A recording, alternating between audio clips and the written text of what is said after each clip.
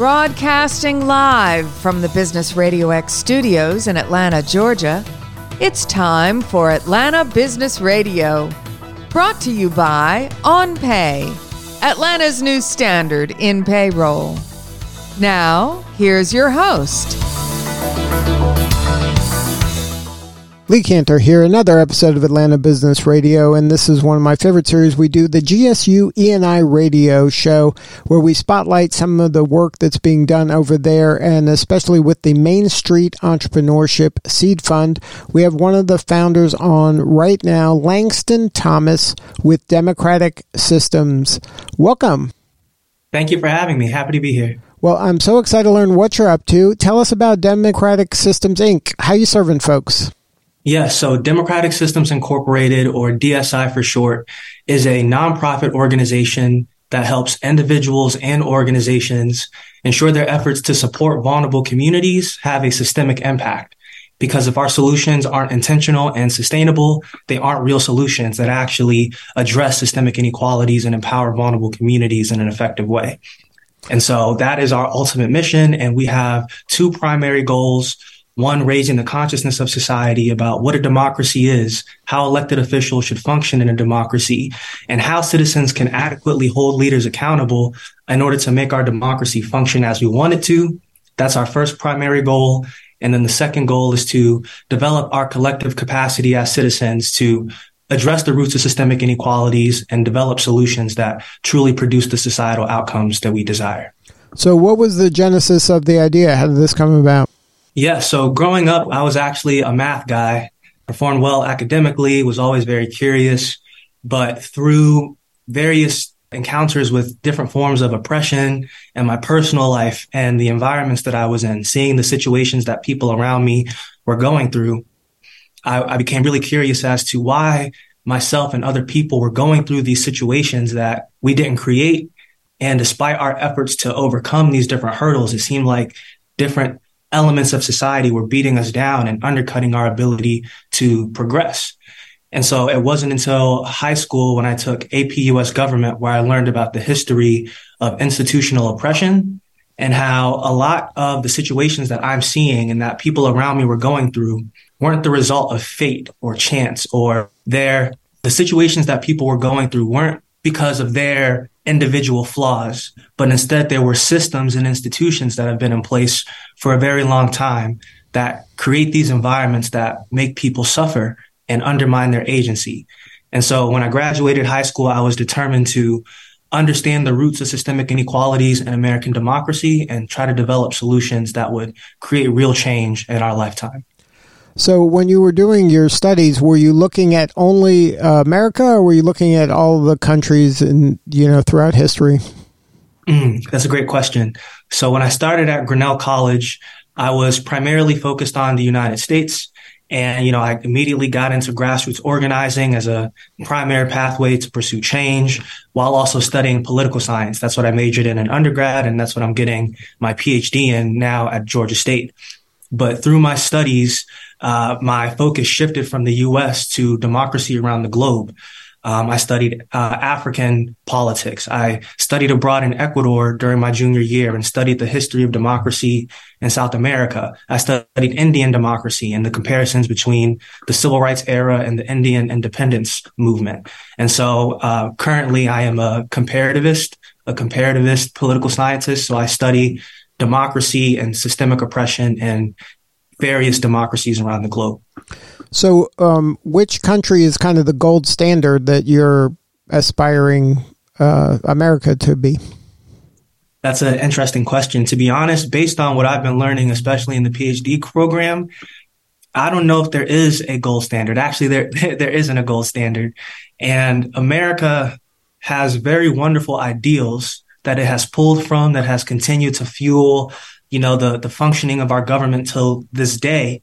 But the issue is, despite the words and the promises that American democracy was founded on, the application of those ideals have really never played out as they should have. And that same situation is really mimicked around the entire globe. And so that's a hard question to answer. It doesn't really seem like any democracy has actually implemented its values in a way that's manifesting across society for the masses. But aren't all of the, whether it's a democracy or another form of government or republic, isn't it what the outcome, like what's the outcome you desire? The method of government is just the means to get there.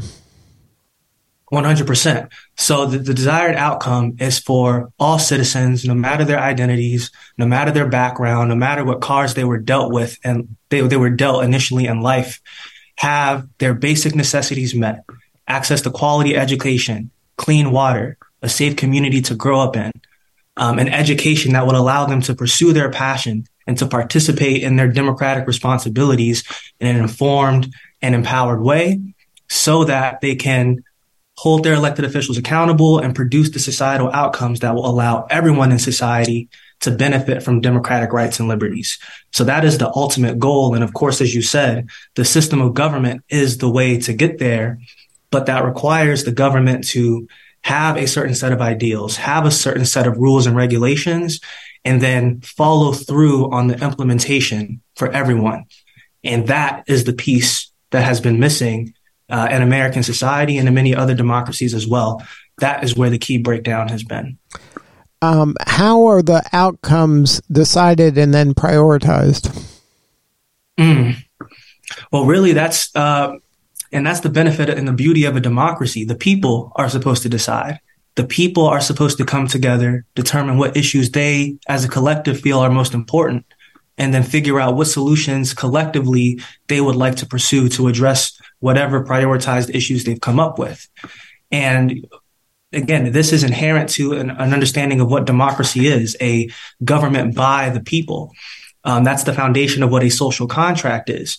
If we decide to have a democracy where we elect leaders to determine the direction of society, to pass legislation, we need to have ways to make sure that our leaders are doing what we elect them to do. We need to be able to assess their performance and ensure that they are producing the societal outcomes that citizens desire. And if they can't, and this is the key to a democracy, there should be accountability mechanisms that allow the people who are driving the bus to say, hey, our leaders aren't driving us in the direction that we'd like to go in. So because they aren't doing the job we gave them the power to do, we need to remove them and put in leaders who will adequately produce the societal outcomes that the masses want. And when that accountability mechanism, the primary one I'm talking about being the vote, when it loses its ability to allow the masses to hold leaders accountable, that is when democracy truly breaks down. Now, I don't want to diminish what you're saying, but using a metaphor of another kind of entity like the NFL, there's a saying in sports and in football, a coach said, "You are what your record says you are." Does that kind of mean that we are kind of what our voters say we are? And if voters don't vote, or they're not inspired to vote, or they choose not to vote, or they don't get access to vote, is that just kind of on us as the citizens of this country that we are kind of, by choosing not to decide, we are deciding? By choosing not to vote, we are deciding, and we are saying, I am going to allow others to make this decision for me. For whatever reason, I'm deciding not to participate in the democracy or the republic. That's a great question. And I think to really answer it, you have to look at how American democracy was initially established and how it's evolved over time. Even though we have this idea that American democracy is a government by the people, our democracy was created by elites. Our institutions, political, social, and economic, have been driven, developed, and catered to serve elite actors while maintaining the view that the masses, through voting, actually have a say in how democracy evolves. And so kind of bringing it back to, the 21st century, the public has wanted significant gun reform. I remember Sandy Hook. The government has wanted, the masses have wanted an increase in the minimum wage. We've wanted access to clean water, especially after hearing situations like Flint, even though the water systems are failing around the entire country. And so despite citizens having voted, election cycle after election cycle, the societal outcomes have not improved. And so to your question, I think if people are unwilling to vote or are unmotivated to vote, I think we shouldn't put the blame onto them, but we should actually look at how is the vote actually translating into societal outcomes. And if the vote isn't actually producing changes that the masses want, it's not the masses that are the issue.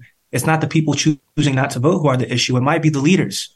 It might be the people who have created and continually drive these institutions that, as in the past and continuing to do this today, continue to serve the interests of certain actors, elite actors, at the expense of the public.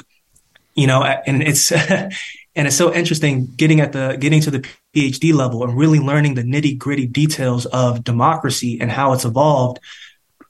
It's almost insane to expect people to continue to vote, continue to participate in these acts of democracy when the outcomes are the exact opposite of what we desire, when the function of our leaders is the exact opposite of what our nation claims to be. And so, not to, continue the point over and over, but for me, based on, my academic experience, my work in the public and private sector, my work in activism, the lack of desire to vote, the lack of faith in democratic leaders and institutions is the result of our leaders failing. So how does DSI plan to solve these problems? Yes. So, as I said, we have two primary goals. One, raising the consciousness of the public and enabling them to better assess the performance of elected officials, determine how societal issues are improving or worsening, and then also developing their capacity to pursue genuine accountability mechanisms that allow us to target the roots of systemic inequalities and develop effective solutions that empower. And so the way that we're actually moving forward with these different goals is threefold. The first is by developing these democratizing technical tools that allow the government to allow the masses to evaluate the government's performance every year. Just a quick example, we pay taxes, right? And the idea of taxes is that if we follow these established rules, if we pay our taxes, we follow laws, the government is responsible for maintaining public goods and addressing systemic barriers. And acknowledging this responsibility, yes, the government collects taxes, but they also collect and release data every year on how homelessness is improving or worsening in every state across the country, how access to clean water, how food insecurity, how community infrastructure are improving or worsening in every state around the country. But if you or I try to go see, wow, we knew Flint, Michigan was really bad. I wonder how water systems have been improving or worsening in Georgia. There is no simple or digestible way for any average person to go find that information, even though the government collects and releases that data every year. So one of the technical tools that we're developing centralizes this annually released government data and produces visualizations that are easy to digest that will allow the public to adequately assess how our leaders are performing and maintaining public goods and addressing systemic barriers. That is one of the three technical tools that we're developing that, like I said, will help the masses evaluate the performance of our government and then also pursue effective accountability mechanisms. So those democratizing tools are the first offering.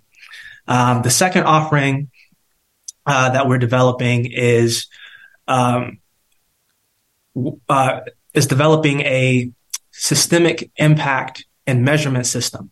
So we've been working with different academic institutions, nonprofits, and data science organizations that understand this situation, understand that for some reason, despite the resources and knowledge that we have, these societal issues are not improving.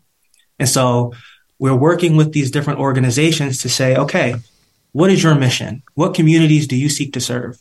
And what does systemic impact look like for you in this particular context?